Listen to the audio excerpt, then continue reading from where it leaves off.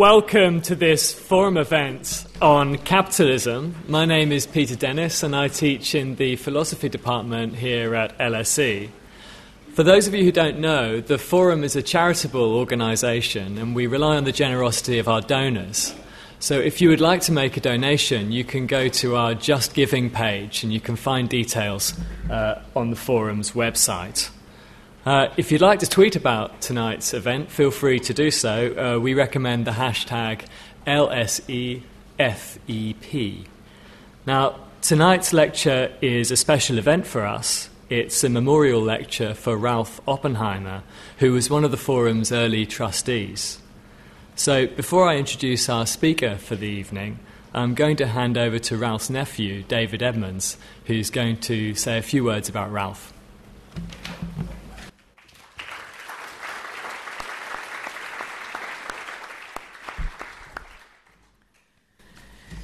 In 2010, my Uncle Ralph celebrated his 70th birthday. The question arose as to what to get him. He had enough socks and ties and cufflinks, and in any case had not much interest in socks and ties and cufflinks. So instead, the extended family bought him an unusual gift: 6 private one-to-one tutorials with leading UK philosophers on such topics as Wittgenstein, John Rawls, the Socratic method, and the philosophy of art.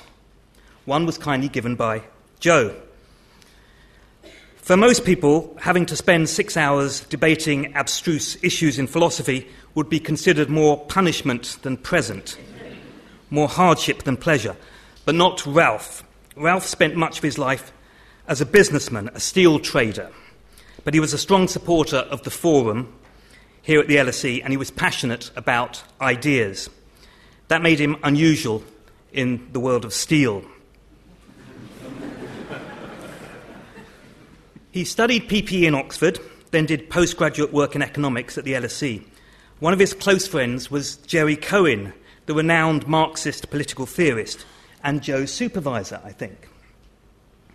When they moved from Oxford to London, Ralph and Jerry shared an apartment for 2 years.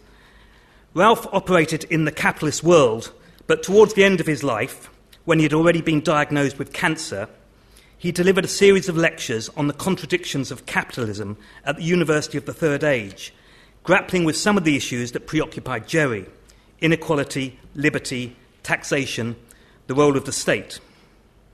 Before he finalised the lectures, I would meet with Ralph and my uncle and aunt, Mike and Enos, to discuss the content. It turned out that this capitalist was a bit of a lefty. Certainly he had very sensitive moral antennae, was alert to injustice, and like Marx, felt that capitalism contained the seeds of its own destruction. Ralph died just over a year ago. He's still missed by his whole extended family. His wife, Helen, and his 2 children, Sarah and Russell, are in the audience tonight. We're all very grateful to Joe for giving the Ralph Oppenheimer Memorial Lecture. Given Ralph's interest in philosophy and economics, the topic could hardly be more fitting.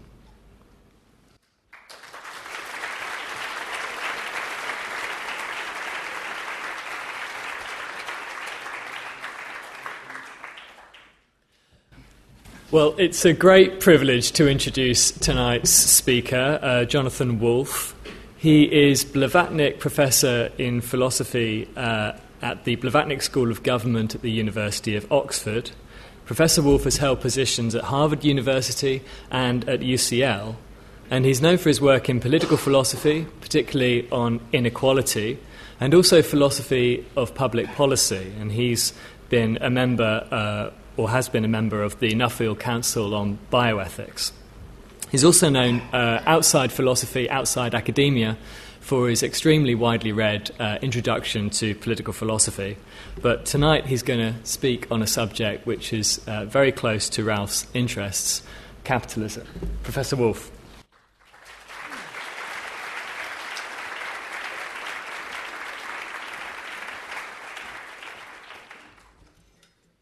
Okay, well, thank you very much. I'd like to thank the forum and Ralph's family for this great honour of giving this talk, and I'm just trying to move this bit of wood here, which I have done. It's really an amazing turnout. Capitalism appears never to have been so popular as it is tonight, and so I hope I have things to say to you that will be of interest. The topic obviously was dear to Ralph's heart. He delivered the lectures. The lectures are available on a website called ralphslectures.com, and I did take the opportunity of looking through them before preparing this talk, and they're extremely interesting, very learned, and wide-ranging. So we should start with the question, what is capitalism? And I'm going to start with Marx's account of this. Some people think Marx coined the phrase capitalism. He probably didn't, but he was probably the first person to give it systematic attention as a particular type of economic form. And Marx introduces it in Das Kapital and in other works in a very interesting way. So he begins by thinking about very primitive forms of economy. So the most primitive form, I suppose, would be one where people just make the things they consume for themselves. But we move on, and we move to a point where there's barter and exchange. So the first form of more elaborate economy is one where people make goods, make commodities, and they exchange them for other commodities. Marx thinks of as a commodity as something that is made in order to be exchanged. So exchange is a really critical notion here, that initially people would have just sold their surplus, but there comes a time when people specialize, they produce one good in order to exchange it for another. That, Marx thinks, is a real nuisance, because you have to find someone who has exactly the same preferences opposed to yours to carry out the barter, and so sort of fairy story economics, money develops as a universal medium of exchange. And for Marx, it was important that money was a commodity that had value itself. It wasn't invented, but gold, for example, takes on the form of that commodity because it doesn't spoil, it's easily divisible, and so on. People want it in its own right. Though Marx said that the first people to develop money were nomads, and that money was camels. It had the particular advantage of being self-transporting and fitted the nomadic way of life. But camels have a certain impracticability in other contexts, and so we developed gold and other rare metals and so on to take on that role. And so human beings developed what Marx called the CMC cycle. You start with a commodity, you sell it for money, and with that money you buy the commodities you want. So perhaps you make shoes, you sell the shoes for money, and with that money you buy the other things you need to survive. That is not capitalism, as far as Marx is concerned. It's a form of exchange economy, but it's not capitalism. Capitalism begins when the cycle begins with money rather than the commodity. Capitalism begins when people start with money, they transform that money into commodities, and then they sell those commodities for more money than they started with. And the initial money advanced is called capital. So you start with your capital, you buy some goods, you sell those goods for a profit. So Marx said the first form of capitalism was merchant capitalism, where traders bought goods where they were cheap and sold them where they were more expensive. They would move around, merchants had to be very mobile and move from marketplace to marketplace. That was the beginnings of capitalism, but of course it was only the very beginnings, because the next stage was the main part of capitalism, what Marx was most interested in, industrial capitalism. And industrial capitalism requires buying commodities or hiring them and transforming them into different commodities, which you then sell at a profit. Now, this can be done on a small scale, but it develops into a large scale under some conditions. Those conditions are where you can employ workers, who, on this view, are a commodity, like any other commodity. So in the capitalism Marx was thinking about, the capitalist starts off with capital, buys raw materials, spaces, hires workers, and makes a profit by using those materials to produce another commodity which is sold after generating surplus value from the exploitation of the worker. So it's a key part of Marx's analysis of the more complex forms of capitalism that a profit is generated from the exploitation of the worker. It is true that individual traders can make a profit. That's unmysterious. You buy cheap and sell more expensive. But the industrial capitalist is a bit more of a puzzle. Why is it that capitalism is profitable? Marx thought no economist in the history of the world had solved this problem. Before Marx, you get him in typical Marxist fashion, page after page, examining other people's pretended solutions, which apparently don't work very well. And Marx has a solution. The capitalist finds a commodity that can be hired for less than the value that that commodity produces, and that is the worker. Now, the reply to Marx, made by many economists, is that if the worker can create profit just by working, why does a worker sell labour to the capitalist? Why doesn't the worker just keep the profit to themselves? And Marx's answer is that capitalism requires the worker to be free in a double sense, he says. What is this double sense? Well, the worker has to be free from feudal ties and free from independent access to the means of production, i.e., the worker must be propertyless in order for the worker to be prepared to sell their labour to the capitalist.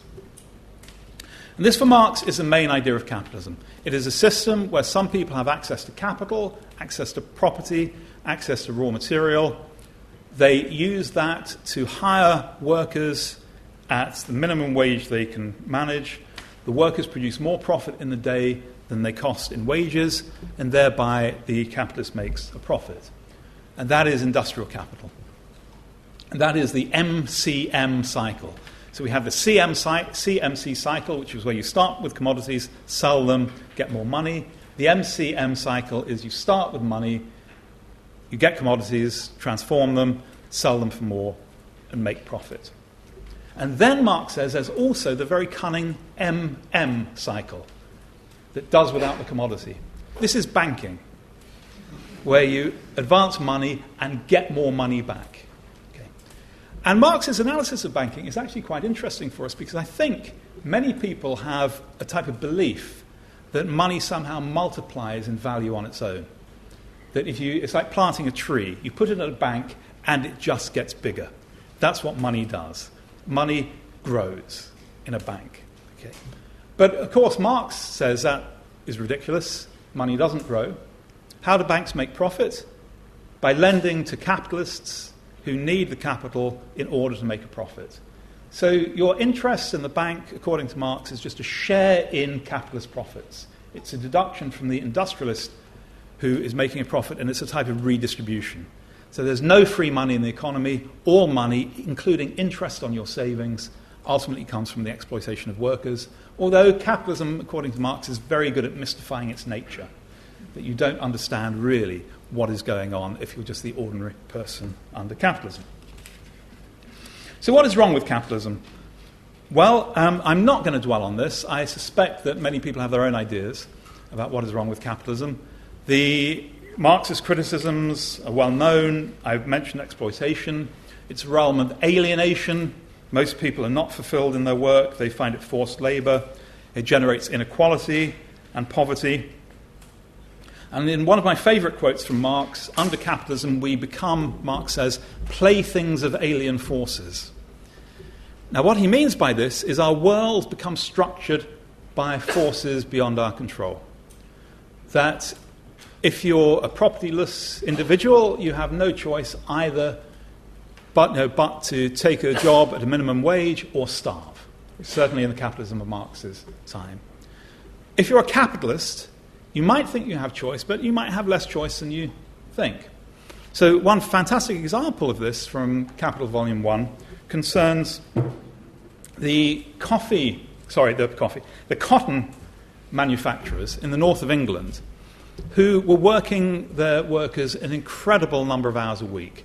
And these workers included young children who were 3 or 4 years old. Because the way the mills were set up, they needed young children to climb through the ventilation shafts to to clean them out. And so there were young children, barely beyond infancy, who were working in the mills, cleaning out the cotton mills, the ventilation shafts, and the mills couldn't not run without that job being done. The children employed this way had a life expectancy of just a few years because the cotton fibres got into their lungs. And they were working something like 80 hours a week. Now, the cotton manufacturers wanted to reduce the working day. So why didn't they just reduce the working day? Well, they felt they couldn't. Because if the big cotton manufacturers had reduced the working day, they felt they would have lost out to the smaller manufacturers who didn't reduce the working day. So they felt forced by the system that they lived in to exploit the workers as ruthlessly as everyone else, because otherwise they would lose money and ultimately go out of business. So the cotton manufacturers had to lobby for a law to force them to reduce the working day in order to get that done. So I think that's a really important lesson about how everyone, according to Marx, is just trapped into the structures of capitalism. You have a degree of control, but much less than you think. It's also heartening that the manufacturers wanted to reduce the working day, although they didn't want to eliminate child labour at that time. Okay, so we're very familiar with this type of criticism of capitalism, and particularly if we know Marx's writings, we know those criticisms. What tends to get buried a bit is Marx at the same time was a tremendous admirer of capitalism. That he thought that capitalism was essential in human development to bring productive powers up to a level that would make communism possible. So this was one of the differences between Marx and the utopian socialists. Marx thought there was a natural historical progression that we had to go through, and we have to go through capitalism, quite an advanced form of capitalism, in order to be able to have the level of productivity that made communism possible. And it's absolutely true that capitalism was going through an incredible period of development at the time Marx was writing. So Marx's early writings date from about 1842, 1843, the Communist Manifesto 1848, and Das Kapital 1867. And in the Communist Manifesto, Marx describes, not in detail, but sort of hints at the incredible progress that capitalism has made just in the last few years while he was writing. And it was probably an unprecedented stage, at least in terms of material progress, in that Euston Station. So here's a question. Anyone know when Euston Station opened? 1837. Paddington, 1838. King's Cross, 1852, after the Communist Manifesto. St Pancras, 1868, round about the same time as Capital Volume 1. The first steamship ocean liner crossing the Atlantic was also round about 1838. So in Marx's memory, we had moved from a society where people were moving around by horse and cart to a society where people were getting trains from one end of England to the other, when people were getting on steamships that had cut journey time down by a quarter. So, we think we've seen a lot by the internet, but thinking about the difference between not having the railway and the railway must have been an incredible thing to behold. And so Marx felt that capitalism was unleashing a type of wealth that had hitherto been completely unknown. But at the same time, it was frightening, because no one was in charge of capitalism. Marx talks about the anarchy of production. Everyone is making their own decisions. This leads from time to time to great progress, but at the same time it leads to crashes, economic crashes. There is a boom-bust cycle of capitalism. Engels brought this to Marx's attention very early on. And it's very, very interesting to think about this in relation to contemporary economics. And that every now and again we hear a politician say that we've got beyond boom and bust, and history comes round again. And what is so fascinating is that politicians only believe in the economic cycle when they're at the bottom of it. Okay? So when we're at the top, we've got sustainable permanent growth. When we're at the bottom, don't worry, the cycle will get us out. And so Engels in 1842, brought the economic cycle to Marx's attention. Why do we have an economic cycle? It's part of the natural function of capitalism on Marx's analysis, but it is absurd. Marx says that previous centuries would not have understood how we can have an economic crash, because what is an economic crash? It's essentially a crisis of overproduction, that we're producing goods that can't be sold. How can that be a crisis? That sounds like abundance, producing things that can't be sold. So what we have in an economic crisis is a crisis that always for Marx, crises of overproduction. And that's because the way capitalism works, the forces work, takes purchasing power away from the workers at a particular time, and then that leads to a downward spiral, and the economy has to right itself and then go back up again, but it will come back down again. Capitalism is anarchic, and it is irrational and wasteful. So in a speech in 1845 to the steelworkers in Germany, Engels talks in great detail about the wastefulness of capitalism. And one of his targets was the swindling middleman, as he called it. And he talks about a cotton bale being loaded in America, coming to Liverpool, going maybe to another European city, coming back to England, eventually finding its way to Germany after having been loaded and unloaded many times. And Engels says, how many speculating, swindling, superfluous middlemen have now forced themselves in between the producer and the consumer? So discussing this bale of cotton, he says he attacked the exporters, commission agents, forwarding agents, wholesalers and retailers who actually contribute nothing to the commodity itself. So Engels' view is that capitalism is incredibly irrational. These things are produced over here, they're consumed over here. In between are these swindling middlemen who are making money, they're selling, but they're adding nothing real to the economy. Now, if Ralph had been around, I think he might have had a few words with Engels on this point. Because it was fascinating to me, after having known this passage for so long, going back to read Friedman and Hayek, who regard the middlemen as sort of heroes of the economy. Because what do the middlemen do? Well, they find goods that are oversupplied in one area, and they find places where they're undersupplied. That's how they make their money. They take goods from where they're not wanted or needed to places where they are wanted or needed. And they often do that at great financial risk to themselves. So for Hayek and Friedman, middlemen are the people that make the economy work. For Marx and Engels, they're swindling, blood-sucking parasites. So I just think this is such a fantastic contrast of views on the same role in the economy. And you can see why both said what they were saying. For Hayek and Engels, of course, Hayek and Friedman, this is the miracle, or one of the miracles of coordination.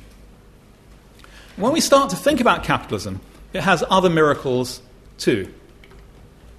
So my first economics lesson, very short, just a few seconds, was from my primary school teacher when I was about 10 years old, who, for some reason that I cannot now recall, said to the class, when you go to the newsagent and you exchange your shilling for a Mars bar, or whatever it was, that's because the shopkeeper would rather have your shilling than the Mars bar, and you would rather have the Mars bar than your shilling.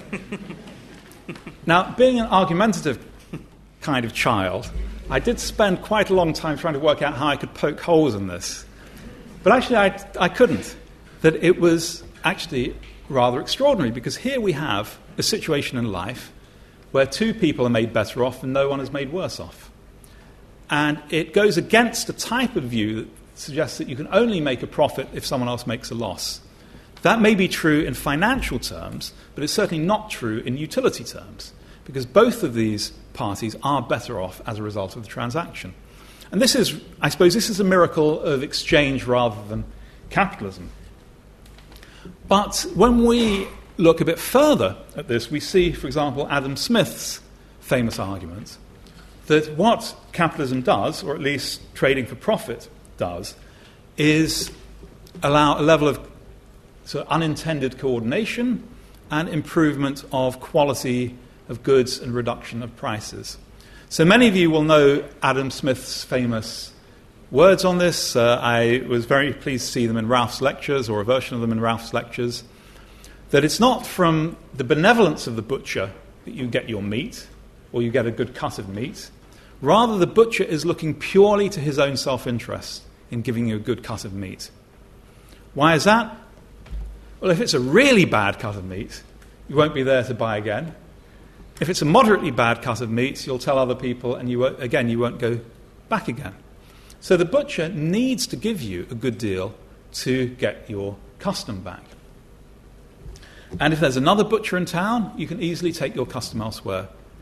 So one of the things we often tend to forget is capitalism is of tremendous benefit to consumers.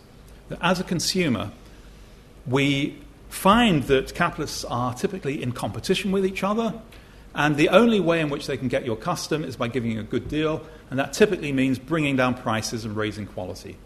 Not always, and I'll come to why not always in a moment, but this is the famous Smithian argument for capitalism. What capitalism does is harness self-interest to the general good. The people are looking only to their own interest, but in order to pursue their own interest, they have to give you a good deal. Okay, so is that right or wrong? It certainly sounds very plausible, and in the case of the butcher, it sounds extremely plausible. Question is, how far does it generalize? And I think what we need to do at this point is to realize there are different roles in the economy. And so I've talked about the consumer, we have the business owner, the butcher in this case, also I've mentioned the worker. Those are three distinct roles in the economy: the business owner, the worker, and the consumer. Marx was primarily concerned about the business owner and the worker, didn't talk very much about the consumer. Defenders of capitalism are much more interested in us as consumers, I think, than they are as producers and maybe as business owners. Now, the central problem in capitalism from the point of view of the consumer is what is known in semi-technical economics, barely technical economics, as the asymmetry of knowledge. That is, when you're dealing with someone, when you're buying something from someone, typically you as the purchaser know much less about it than the person who's selling it. And anyone who has sold a car or a house, or indeed bought a car or a house, will know this, that you are selling something and probably hiding some of the things about it, or at least not bringing it to the other person's attention. You might feel a bit guilty and soiled about it, but you just say, this is capitalism, this is what you do. Buyer beware. That is the great slogan of capitalism. Buyer beware. That you have no duty to make sure that you tell everyone. Okay? So there's an asymmetry of knowledge that you as a seller know a lot, the butcher knows a lot about that cut of meat, the purchaser just sees it for a second. And so the purchaser suffers from not knowing very much about the thing they're buying. Now, Smith's argument is really a type of almost evolutionary argument, or a Darwinian argument, that says that there are circumstances in which the market overcomes this asymmetry of knowledge. So if you're a regular purchaser, you will find out about the good. Once you start consuming the good, you'll find out about it. And if it's no good, you won't go back again. So where you have goods which are consumed fairly quickly and you're making repeat purchases, Adam Smith's argument that competition and capitalism drives up quality, drives down prices, works quite well. So areas where you make repeat purchases and have fairly instant consumption, the argument for capitalism is very strong. One of the problems that we've seen in recent decades is people who understand that argument and think it has much more general application than it does. So think about buying a pension scheme. Now, if you buy a pension scheme, you know pretty little about it. The person selling it knows quite a bit more. Or a subprime mortgage, or a financial derivative. The person who has packaged it all together knows a lot about it. We go back to the pension scheme. You buy the pension scheme, when do you consume it? Maybe 30 years' time. So there's no time then for this type of evolutionary learning. There's no opportunity for the evolutionary learning that means that the person has to sell you a decent plan.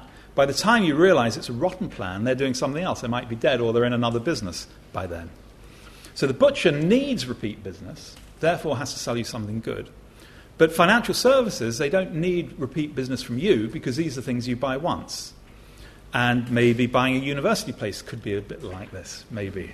You buy it once, and then they've got you, right? So what is interesting in these cases is the quality of the good is still in the hands of the person you bought it from, even after they've got your money. So they have no incentive to make it good at that point. So this is a problem with the Smithian argument. What the Smithian argument does is to say capitalism converts selfishness into the general good. And my suggestion is that is true under very limited circumstances, where there's repeat purchasing, instant consumption, and evolutionary learning. Where those things don't hold, what's going to happen to selfishness? Right? Suppose you're dealing with a selfish pension salesman. What is that salesperson going to sell you? Well, they're going to sell you whatever happens to maximize their commission, if they're selfish. And that seems to be very unlikely to be the thing that is going to be in your best interests.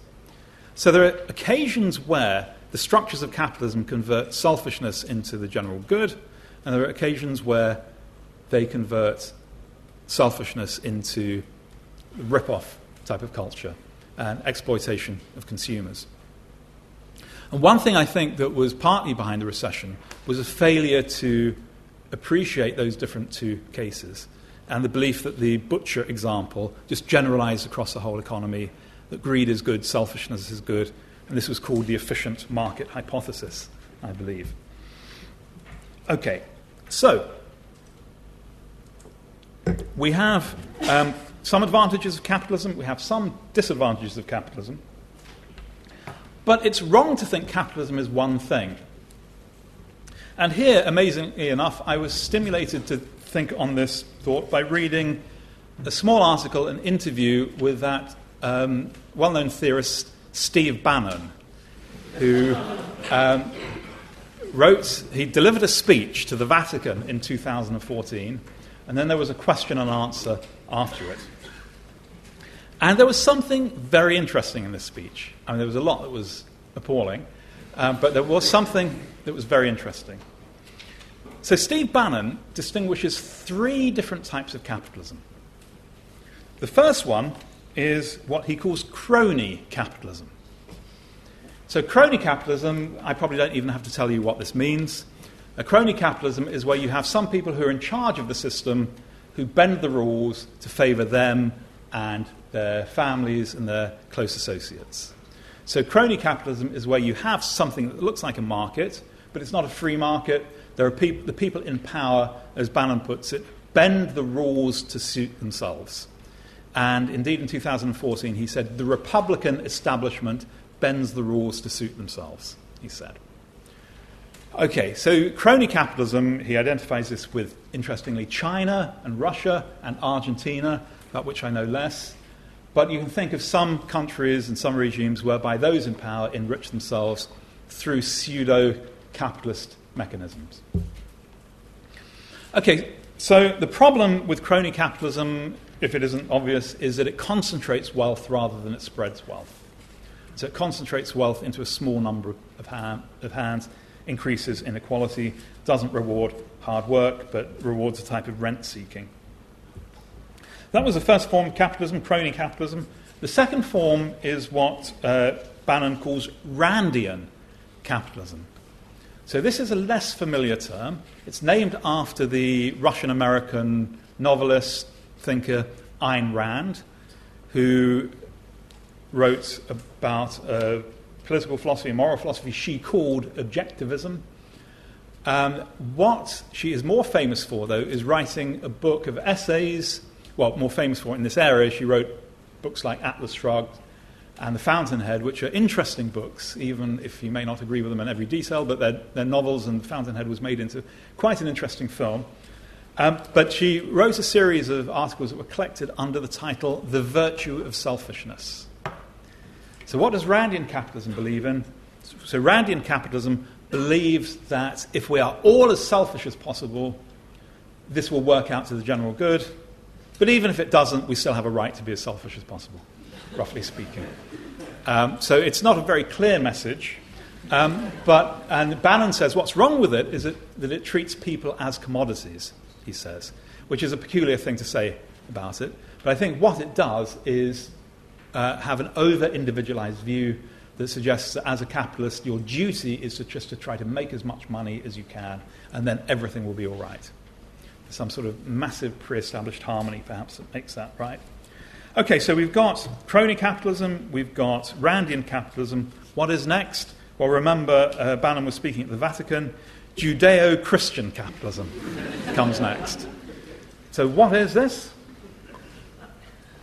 Well, it's really values-based capitalism. And the idea is that the capitalists in this case are not just trying to feather their own nest and that of their families. They're not being as selfish as possible, but they are responsible human beings who have a set of values, and they want to live by those values even in business. Okay? Because the crony capitalism and the Randian capitalism were really free of any type of values other than selfishness or support for your immediate family. And so Bannon has this idea that once upon a time, capitalism was influenced by the Judaic religion, the Christian religion, and that capitalists were basically decent people who did decent things. They looked after their workers, maybe built them accommodation. They were keen to give their consumers a good deal, treated workers perhaps as part of an very extended community, and they were philanthropists and did a lot of good in the community. So Bannon seems to suggest that once upon a time, that was the golden age of capitalism. Once upon a time, there was Judeo-Christian capitalism. This has degenerated. We've now got crony capitalism and Randian capitalism, and what we've got to do is go back to Judeo-Christian capitalism. Well, Bannon is clearly wrong that there was a historical progression of this sort. It's very likely that all three were present at the same time, different individuals at the same time, even in the same companies at the same time. And when I was reading this about crony capitalism, I was reminded of work I did on railway safety. So railways are coming back in here. One thing I learnt about at primary school, maybe many of you did or saw on Blue Peter, was at the time of the invention of the motor car, there was a great concern about the safety of the car in this country. And initially, every car travelling along the road had to be preceded by someone waving a red flag. This was the Red Flag Act. And the cars would go down the road and someone would wave the red flag because cars were so dangerous that you had to make sure that they went very slowly and everyone was warned. Well, of course, what that does is take away all the advantage of a car because a car can't go any faster than walking speed. And one author pointed out that Germany and France did not feel the need to have the Red Flag Act. And so the German and French motor industry took off in a way it didn't in Britain. So why was this? Were we so safety conscious? Well, one author says the real story is that most of the members of Parliament in the UK had railway bonds or had bought land where railways were expected. And so therefore, they deliberately wanted to do everything they could to hold back the development of the motor car so that the railways took hold. Okay? So I have no idea if this is true. This book was written by a law graduate from UCL, so impeccable credentials. But it's very plausible. And you can think that, so this is really, you could not get a better example of crony capitalism than something like this. The capitalists had bought their railway bonds. Probably they bought them before anyone, or bought the land. Probably they bought the land when only the MPs knew the railway was going there. So they bought up the land cheaply. They were MPs so they could pass the next act to get the railways through, and then they made sure there was no competition. And this is from 1865, almost the same year as Capital Volume 1. So crony capitalism has been with us for a long time. But there is, I think, something to be said for the idea that a values-based capitalism seems rather different to the crony capitalism and the Randian capitalism that Bannon opposes, and I'll come back to that.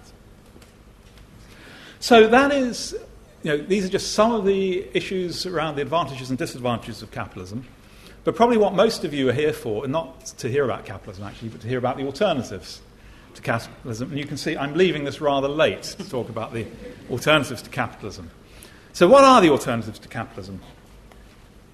Well, when I was preparing this lecture, I thought I want to do something that I've been meaning to do for a few years, which is to go back to the Communist Manifesto and take a look at the ideas again in there, because many of you will know Marx didn't think it was possible to go directly from capitalism to communism, that we would not be ready as human beings to receive communism. And we had to go through an intermediate stage, which people later called socialism, although Marx just called it the lower stage of communism. And in the Communist Manifesto, there are 10 numbered points which give you the lower stage of communism, known as socialism. Now, so what are these? Well, some of them are sort of standard tough socialist measures. So the abolition of property, by which Marx didn't mean you have to give up your toothbrush, but what he meant was the abolition of capital, i.e. the abolition of property that can be used in production. Confiscation of the property of emigrants and rebels. So if people leave, they leave their property behind. No right to inherit. Nationalisation of communication and transport. Equal liability of all to work. And a state bank with a monopoly. So remember, this was from 1848. These were put on the table. And we have seen most of these at some points in history. And we see some of them in the Labour Manifesto as well. The nationalisation of transport, nationalisation of the railways, although that was all the transport there was, really, when Marx was writing. So I don't know whether he would have thought private transport was another matter. But those are pretty tough socialist measures, as I said. But also in the Communist Manifesto are things that we just take for granted now. So progressive income tax, for example. So this was a radical socialist measure in 1848. Rather than having a flat tax, to have progressive tax. Free education for all as another hard left measure. And then there are some oddities as well. So Marx talks about improvement of the soil according to a national plan. Now, that may be a good policy, but it doesn't quite seem on the same level as the others. And cultivation of wasteland. So obviously he had something going on in his head about this. But he had some other ideas which are worth thinking about. So one thing I really like is that he says there should be abolition of child labour in its current form, he says. So what is the form that will replace it? Well, he thinks that there should be a combination of education and industrial production. That is, kids should be in school for part of the day and in the workplace for part of the day as well. And this is something, actually, I've always thought would not be a terrible idea for a lot of kids who are not getting a great amount of out of school. You might think modern apprenticeship schemes are something like this, but they could probably start earlier in children's lives than they do. So that would be something to think about, though not for this election, probably. And there are some other peculiarities, and one I have not got my head around, even though I've been thinking about this for quite a long time. So Marx wanted to abolish the distinction between town and country and have a more equitable distribution of the population across the land, which is a very strange ambition. And maybe that was one in the... If there had been a second edition of the Communist Manifesto, maybe that would have been taken out. But what do we have here? Well, we have a type of combination of a very hard left agenda, abolition of property, confiscation of property of the rebels, but also standard progressive policy and some middle ground nationalisation policies. But it's not clearly a programme that we could follow at this point, not in its entirety. What can we do? Well, other ideas from Marx and Engels. Now, it's often noted with great frustration that Marx himself said very little about the nature of the future society. So a lot of people think this is a cop-out. I think Marx has a good reason for this, because he didn't see himself as a prophet of the future society. He saw himself... So Jerry Cohen has emphasised the way in which Marx talked about being a midwife of the new society. So this is really interesting, that he thinks, and I'll come back to this, he thinks a new society is being born within capitalism as he was writing. And part of his job was to hasten its delivery. He wasn't inventing it. It was a real thing that was happening. So just as a midwife would be rather foolish if they made predictions about what the baby would be like, Marx would be rather foolish to make predictions about what communism would be like, because it's a real movement in history, not, he says, the realization of an idea. However, there were some things said more by Engels and Marx about the nature of communism. And again, remember that I mentioned the speech he gave in 1845 to the steel workers in Elberfeld in Germany. He put forward the idea of the planned economy there. And you can absolutely see how the idea of the planned economy comes up. Because the problem with capitalism is the anarchy of production, the lack of coordination. Lack of coordination leads to wastefulness, it leads to superfluous middlemen, it leads to boom and bust, it leads to crises of overproduction. And when you read this stuff, it's a natural thought to think, if only we could get our act together, if only we could plan this all properly, we would get rid of all of this waste, there'd be so much more wealth that we could use properly, and we could spread among individuals. And when Engels is talking about this in 1845, he regards the planned economy as just a very obvious and rather trivial thing. So this is how you plan the economy. Engels says, we know what the average person wants. We know how many people there are. Therefore, we can plan the economy. Okay. Take the average person, multiply it by the number of people. That's what you've got to produce. Couldn't be easier. Okay. Well, it turns out that it wasn't quite as simple as that. And the attempts to develop the planned economy, as we know, ended in some sort of chaos. And when I was a student of Jerry Cohen's in 1983, a lot of people were in a rather depressed state about the future of socialism. The planned economy didn't seem to be working well. We didn't have other models that were very well elaborated, didn't seem very plausible. And so we were very excited when a book by Alec Nove called The Economics of Feasible Socialism was published. So Alec Nove was a very respected economic historian. He'd been an economic historian of the Soviet Union. He was a member of the Communist Party in Scotland.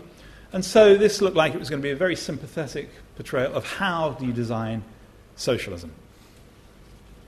And it was one of the most depressing books that one could read if that was your goal, because here we had this person who was as sympathetic to feasible socialism as possible. And he pointed out that the planned economy has failed. The Soviet Union, he said, would have collapsed many decades before if it wasn't for the black market. This is quite a well-known point.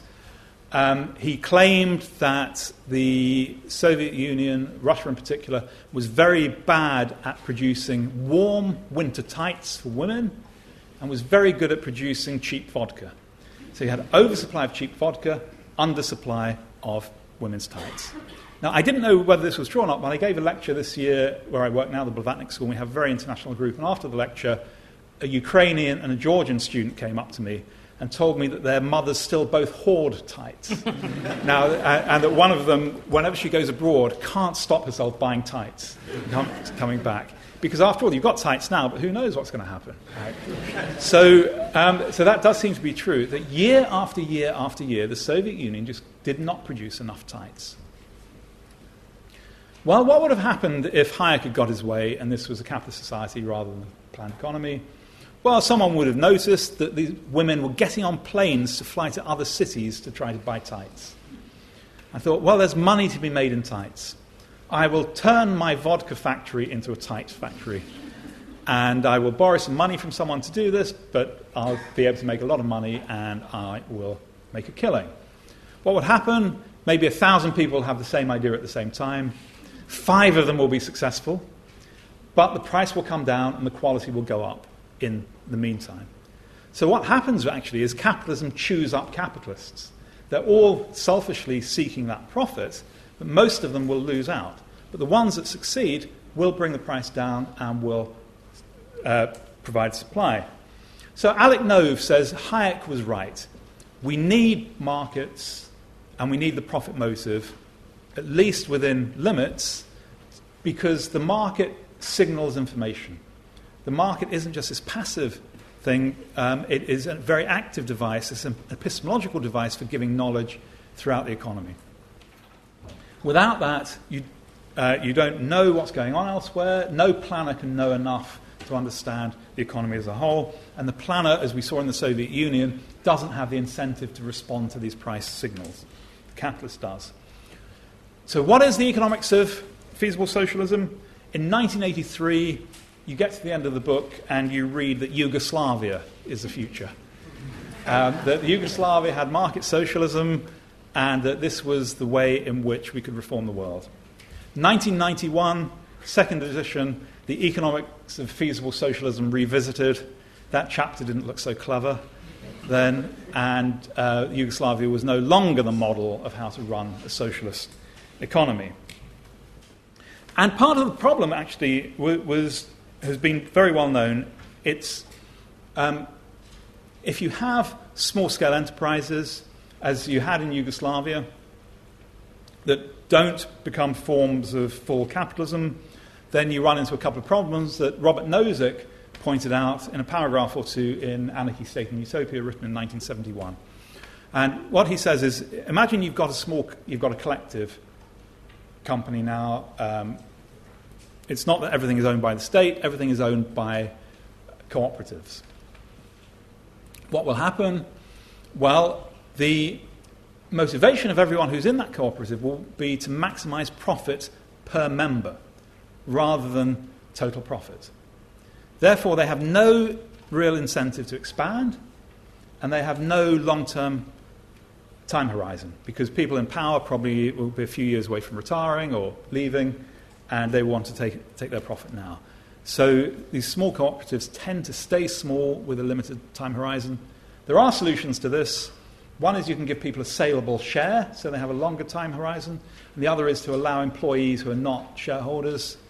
What have you done there? You've turned it into capitalism once you've done that. So even these cooperatives look very inefficient. Now, we could maybe talk about that. What are the other alternatives? I'll just run through very quickly here now because I'm running short of time. Engels, later in his career, talked about capitalism turning itself into communism. And this is fascinating. So he made a number of points, so I'm just going to pick out 2. One is, he said that people say that communism is not practical because the bureaucrat, not being a shareholder, will have no incentive to make good business decisions. That if you're not gaining profit yourself, then you would not you'd not pursue risk, you'd not pursue opportunity, you'd just go for a safe life. Well, Engels says, think of the modern, what he calls a joint stock company, i.e. the company that is owned by many millions of shareholders. In fact, some companies now are owned by hundreds of millions of shareholders through pension schemes. What Engels says is what the joint stock company does is divorce ownership and management. And that's all that socialism is asking of us. If we can do it through the joint stock company, we can do it through socialist ownership. Fascinating observation. May not be right, but it is something to think about. And the other thing he says, which is really interesting, is that we talk about capitalism and capitalist competition. Capitalists pretend they like to be in competition. That's what they say when they go on television. It keeps them lean and fit. In fact, capitalists hate competition. What they want is a monopoly. And what we see in the natural development of capitalism is monopolies forming. And Marxists have used this term late capitalism for when capitalist competition turns into monopolies in all sorts of different sectors. And Engels saw this coming, and he said correctly no civilized society can tolerate a monopoly in an important industry.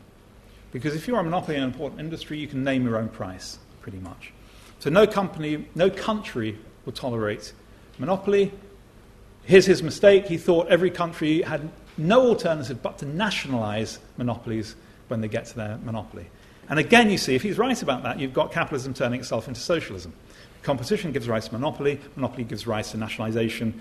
There we've got one of the key planks of socialism. What Engels didn't anticipate is the different solutions different countries have come up with. So in the US, in the past, for oil or telecoms, monopolies have just been broken up. So when monopolies form, they're regulated again out of existence. And what we've done in this country, and it doesn't seem to be too bad, is to have monopolies that are not allowed to set their own prices. So in energy or water, for example, you have a regulator that sits on top of the monopoly. So there are other ways of dealing with the monopolies other than nationalization. So Engels did not consider that as possibilities. Now, we could regulate capitalism in various ways. We could try to reduce salaries. These are going to be very problematic. What is so characteristic of modern capitalism is how mobile capital is. And so if we start to regulate in this country, increase taxes, regulate what businesses can do, a lot of money will just move out of the country. And as a way of trying to make this point, I don't know how many of you religiously read through the Sunday Times Rich List, but for purposes of the research for this paper, I steel myself to read through the top 25. And it's very interesting to see who is in the top 25 of Britain's Rich List. There are only 5 people out of the 25 who were born in the UK and make their money in the UK. There's Norway's richest man. There are very wealthy Indians, very wealthy Americans who have come here and they run their businesses mostly in other countries. Why are they here? Well, they like living in this country, but at the moment there are favourable terms of business for them. And that if those terms change, many of those people could go, maybe you don't mind that too much, but they might take a lot of other things with them when they do go. So this is part of the problem we've got now, that capitalism has become so international that it's very difficult to regulate just within one country. So what is to be done? Where can we go from here? Well, for inspiration, I went back to Ralph's lectures, because I saw lecture number 12 was called Conclusion. So I thought, what do we get? And if I was a user of PowerPoint, I would have put the lecture up on there, because what it says, sadly, is, this lecture has not yet been written. And will probably not be produced till the end of November 2014, but as soon as it's written, it will be posted on the website. So we don't know what Ralph would have concluded about capitalism. So I turn to another source, my colleague at the Blavatnik School, Paul Collier, who recently wrote an article exactly on this topic. And his view is that there are no new big ideas here. There are small things we can do. He seems to want to reintroduce something like the distinction between earned and unearned income, difference between productive capital and rent-seeking capital, and tax one higher than another, and tweak about with that, do some things for minimum wage. But he says, here we are with capitalism, and all we can really do is try to refine it to make it more humane. So I think that is probably where we are at the moment, but I don't have a big idea for you, but I think there are a couple of what we could call medium-sized ideas that we can play with. So I would just leave you with these last two things, the medium-sized idea. So one of them comes from work I've done on the market and on risk analysis, and it's a very simple notion. And it was inspired by a paper I read by 2 Norwegian philosophers of risk, Hansen and Hermansen, who pointed out that where there is a decision made under conditions of risk, in almost all cases, there are 3 roles that we need to consider in that case. One is the person who makes the decision. One is the person who will benefit if things go well.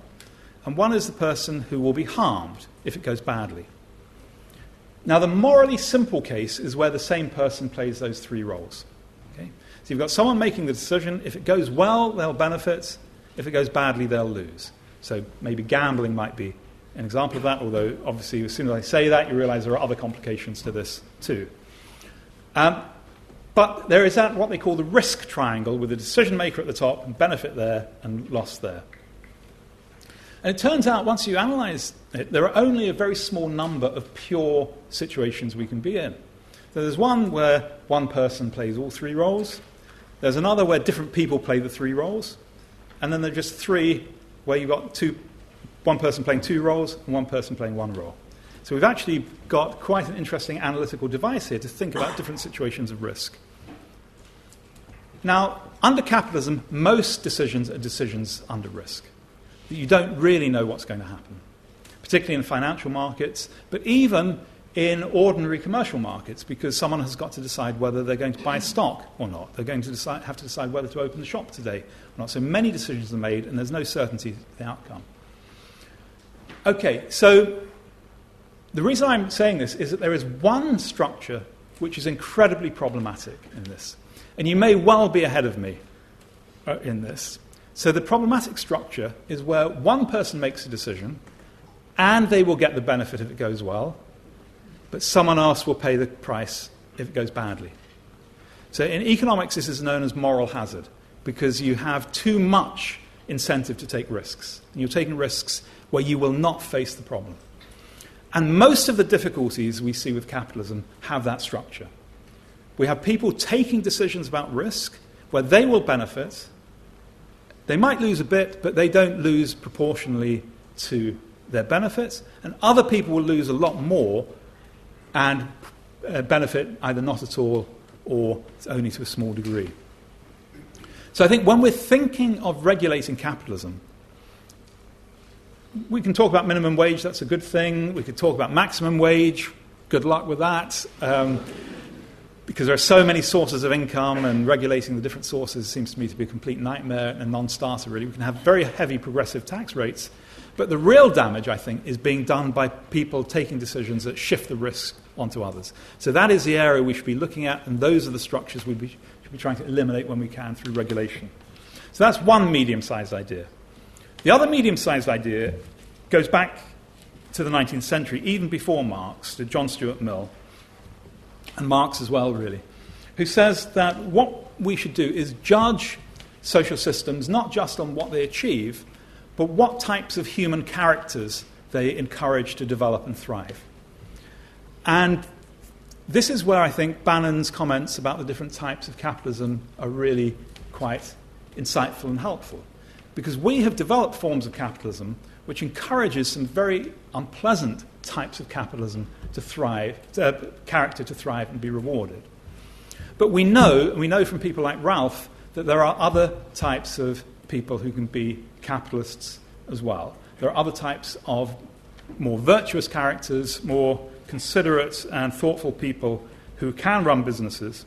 And we need to think about the structures that will encourage some types of people to thrive under capitalism and other people not to thrive so well.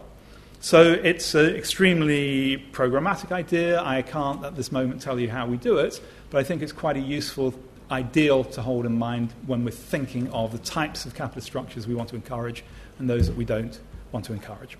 So thank you.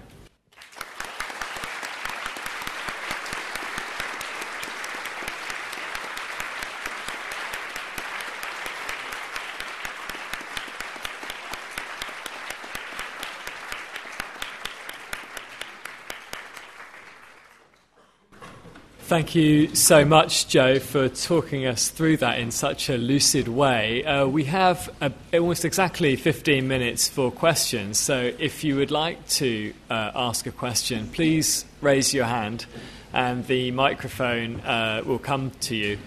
There's a gentleman in the second row. My question is about the competition in market, which you mentioned that is one of the main elements in capitalism, free market and competition. So if there is a genuine competition, not the fake one, if there is a genuine competition, don't you think that would kill the capitalism? is like a Hegelian dialectic, if you want. Because the thing is that there is a competition. Big businesses always can run over the small businesses, and there is a still market in the hand of few big businesses. They can afford, but the small businesses can't afford. Then, as a result, there is no free competition. So I'm sorry, I didn't hear every word you said there, so I might not have got the question quite right. So shake your head if this is not your question, okay? So you were suggesting that competition can act, I think you said, as a Hegelian dialectic, or at least it can act as a Darwinian dialectic, in that it will encourage those who obviously are capable of competing.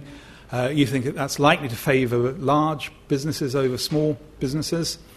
What I didn't grasp, so all of that is true, but I didn't grasp whether you thought that was a good thing or a bad thing, or where it was going to lead.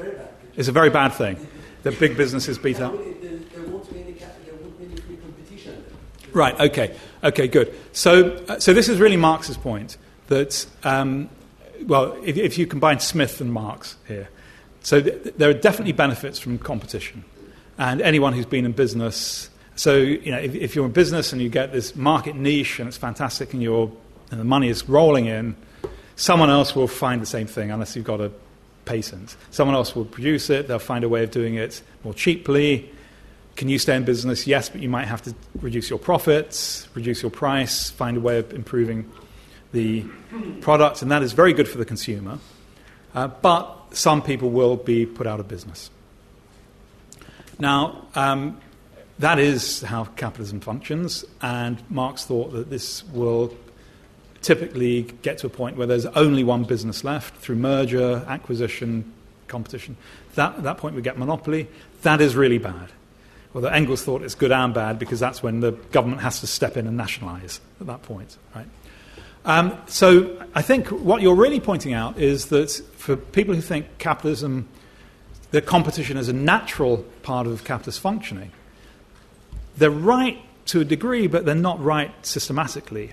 Because what we find is we need competition authorities to make competition work.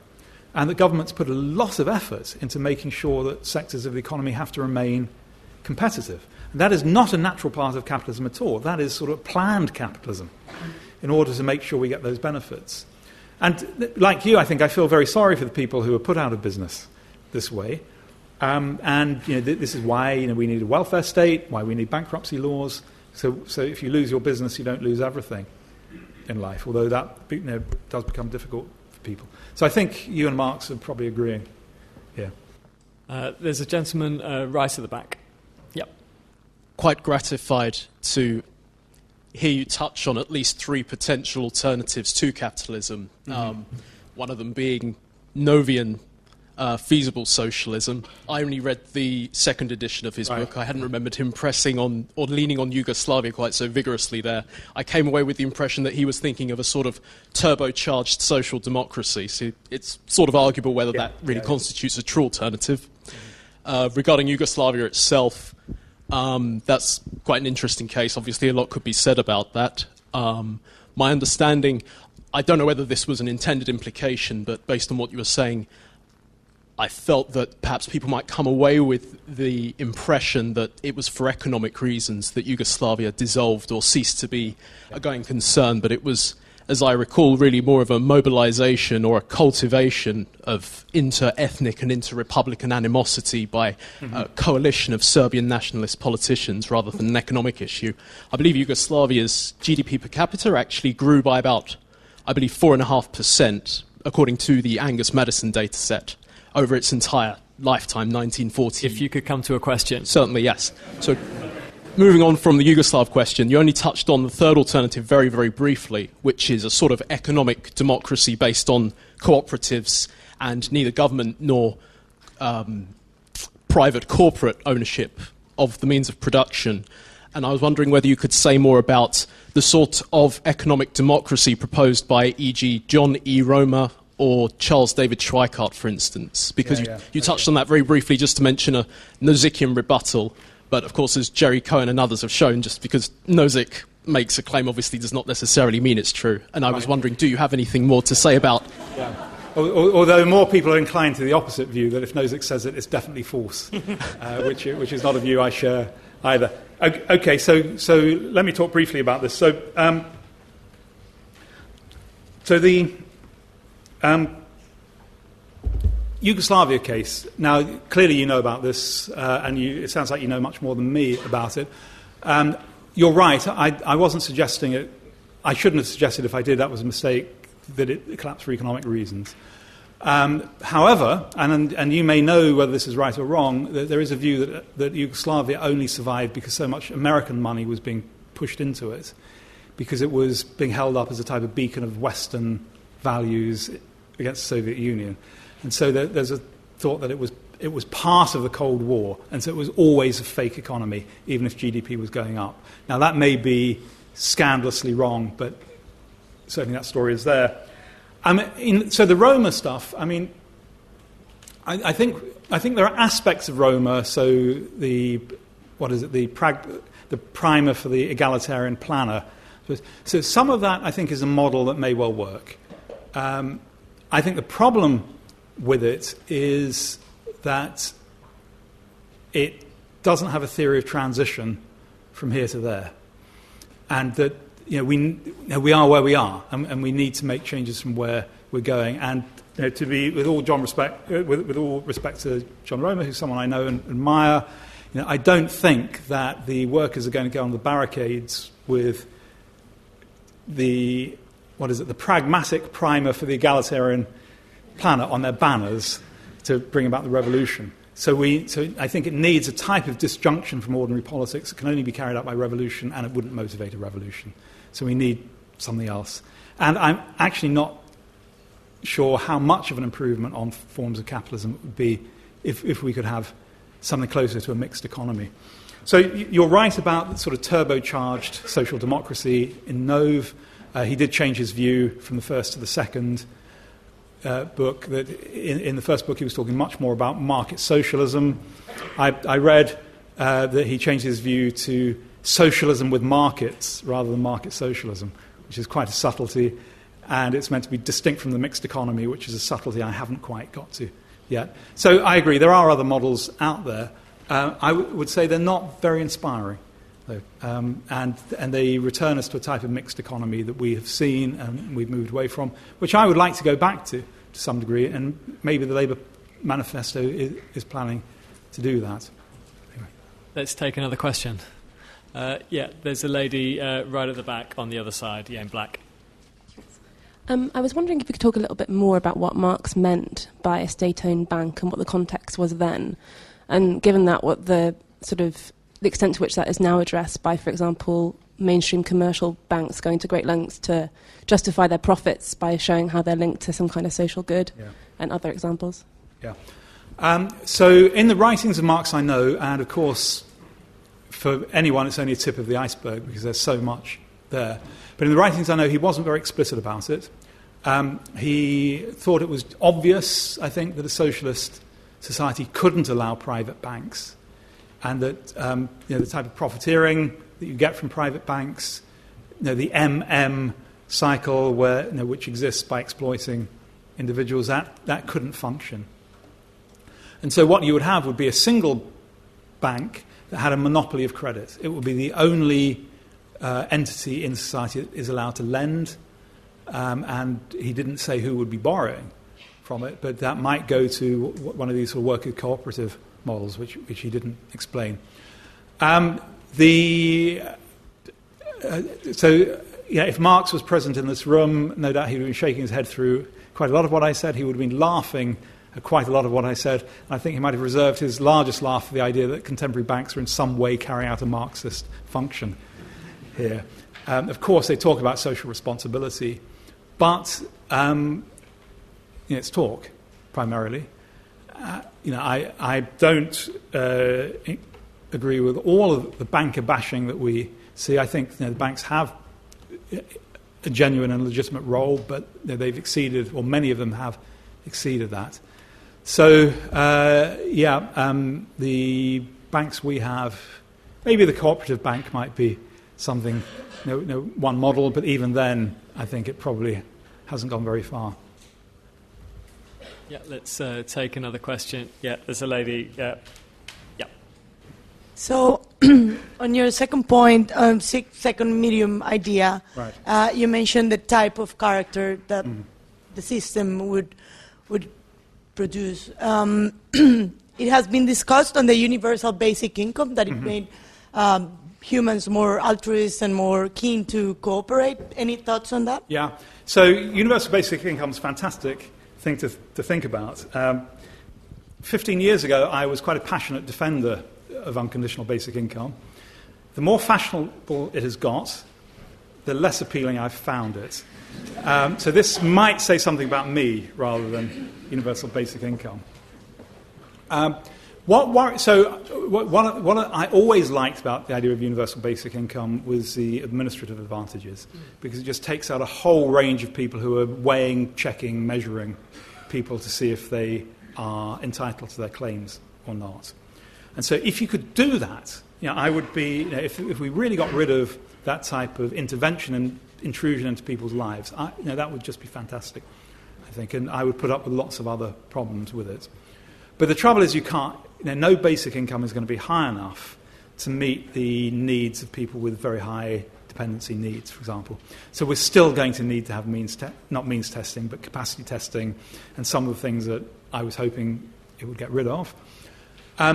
The argument, I think, that has made me a bit more concerned is that when I was a supporter of unconditional basic income, I tended to think of social policy in terms of tax and transfer, and that you have rich people that you tax and transfer that money to other people.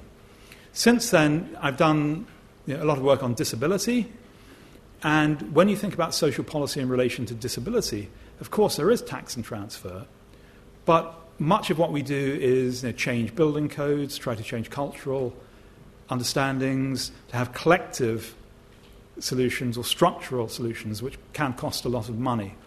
And UBI is very individualistic. It's about giving money to individuals rather than having these more holistic and collective and structural changes.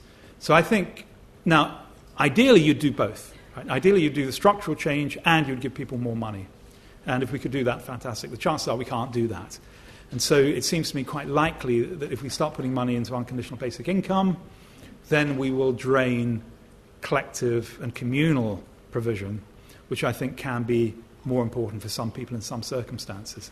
So that's what makes me a bit worried about it. And my colleague Boo Rothstein gave a talk just last week under the title Universal Basic Income, an Irresponsible Idea. So I was quite intrigued by this because I know there are bad ideas, but why is it an irresponsible idea? Because it makes it sound like it's going to be corrupting. And here, what's very interesting about it is the idea, so suppose everyone got a universal basic income. So you got this grant from the government, £100 a week, £200 a week, or whatever, whether or not you work. What is that going to do to incentives to work? So this is an old argument, and a lot of people have said people give up work if they have this money, and then there are empirical studies that say no, they don't.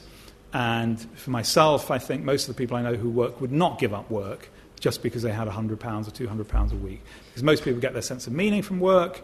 They prefer, and there's quite interesting work on how people now are preferring to go into work than even working at home. Because work is where you have social connections with other people, you hear the gossip, that's what makes you a human being, to be connected with other people. So I don't believe that UBI would be a disincentive to people who have jobs. But there is a wave of criticism saying, will it be a disincentive to people coming onto the labour market not to go into the labour market? And so it's like, you probably have people you knew. I had people I know vaguely who got just the wrong size inheritance at the wrong time. Right? So if you get a really big inheritance, that's great. If you can get a token inheritance, that's okay. You go out and buy a coat and have a holiday. But if you have an inheritance which means you don't really have to work, a lot of people don't work. Not everyone. So what really worries me, so this is why it could be an irresponsible idea, not just a bad idea, because it could sort of corrupt the work ethic of a rising generation, and then if it collapses, after a few years because not enough people, then you will have a problem you need to deal with. Now, that may be wrong. It's an empirical claim. I think it needs further investigation. But I just saw yesterday someone crowing about a study that says there's a study in Iran where apparently there's been something like a universal basic income. And it says that, so people were saying, look, this study shows it doesn't take away people's incentives to work. People don't defect from the workplace. And this was being repeated and repeated. And I looked at the abstract, and it said it doesn't destroy people's willingness to go to work, except for juveniles.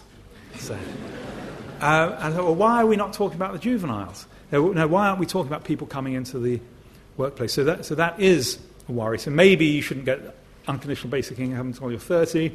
Maybe even then there'll be a secondary market and you can borrow against it and so on. So, because capitalists are quite clever, particularly when they want to lend you money at high rates of interest. The jury is out for me. I think it's largely an empirical question, which wouldn't be too much of a problem if it didn't bring about irreversible change. And I'm slightly worried that it could bring about some irreversible changes. Well, as a responsible chair, I'm afraid I have to draw our discussion to a close now. I'm sure we could go on. It just remains to thank Professor Wolff for a fascinating, fantastic talk.